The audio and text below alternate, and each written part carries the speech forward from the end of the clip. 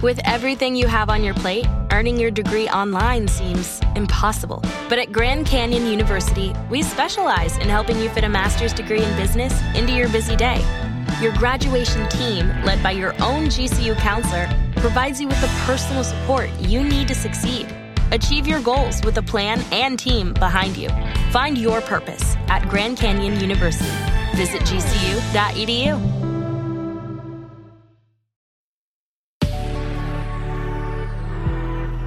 Good risings. I'm Brian, and this is Grateful Grains. Happy Monday, and welcome back. Jackie is taking the month of June to focus on quality time with her new baby boy, so I'm flying solo for a bit. Thank you for hanging with me in the meantime. Last week, we talked being equal. We're continuing down that same stream of thought this week and exploring what it is to be open. We're getting it started today by making a case for openness. We've spoken at length recently about confirmation bias. It's that system of automatic judgment that's unfolding in our subconscious.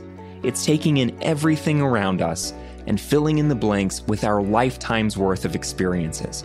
It's often responsible for prejudices, a hypercritical or negative mindset, and it can lead to indefinite stagnation, where we perceive everything exactly the way we first learned it, regardless of relevant conflicting evidence.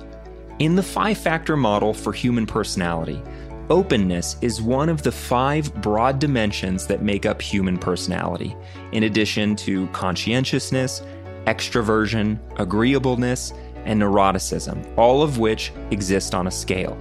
Some of the traits associated with high levels of openness include being very creative, open to trying new things, focused on tackling new challenges, and being happy to think about abstract concepts, whereas someone with low levels of openness will likely dislike change. They won't enjoy new things, they'll resist new ideas, and they'll generally lack or avoid imagination. They'll also dislike abstract or theoretical concepts.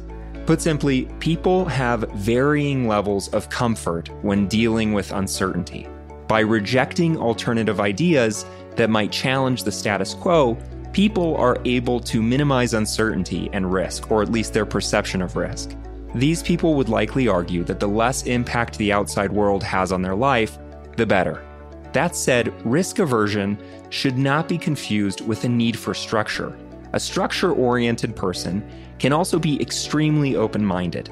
The difference here is whether or not we can take in new information and allow it to influence our lives in big or small ways moving forward. As always in life, mentally, physically, and spiritually, stagnation is the enemy. Closed-mindedness is often directly related to judgmental thinking, prejudice, and bigotry, and often correlated with a generally pessimistic outlook. That's to say, closed-mindedness often leaves us painting the world in a negative light. Again, openness exists on a scale, and sometimes it varies from one topic to the next. So someone might be highly open to spontaneity and adventure, but completely opposed to considering competing political ideals. The worst cases, of course, are those where openness is lacking on all fronts. On a personal note, I often think about the future me, if I'm lucky enough to reach my 70s, my 80s, who I'd like to be. I have examples of people that age who were incredibly stagnant and set in their ways, and I have examples of people that age who are completely free-spirited and adventurous. In my opinion, life feels more fulfilling when we're available to new ideas, new adventures, and new lessons, when we approach the world at large with a curious mind, rather than one that's already decided how we feel about everything. We can see other people as enemies, or intrusions, or threats to our everyday norm, or we can look at other people as sources of information and experience that we've never had. We can see the risk, or we can see the opportunity. Both are likely true. That's the trick of perception. But in which of these states of mind are we most likely to achieve personal growth? What might they know? What might they have seen? What might they have done that could change our lives and our outlooks for the better? Today's conversation is simply to suggest that we give openness a try as often as we're able, before deciding we already have the answer.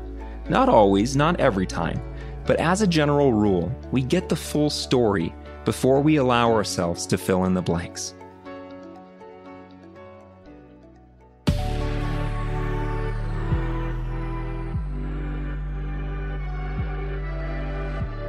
Thanks so much for joining us on Grateful Grains. You can find us on Instagram at Good Risings, or you can find me at B McMuffin. We'll be back again tomorrow for day 2 of our week on being open.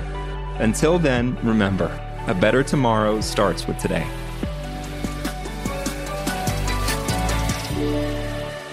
Good Risings is presented by Cavalry Audio.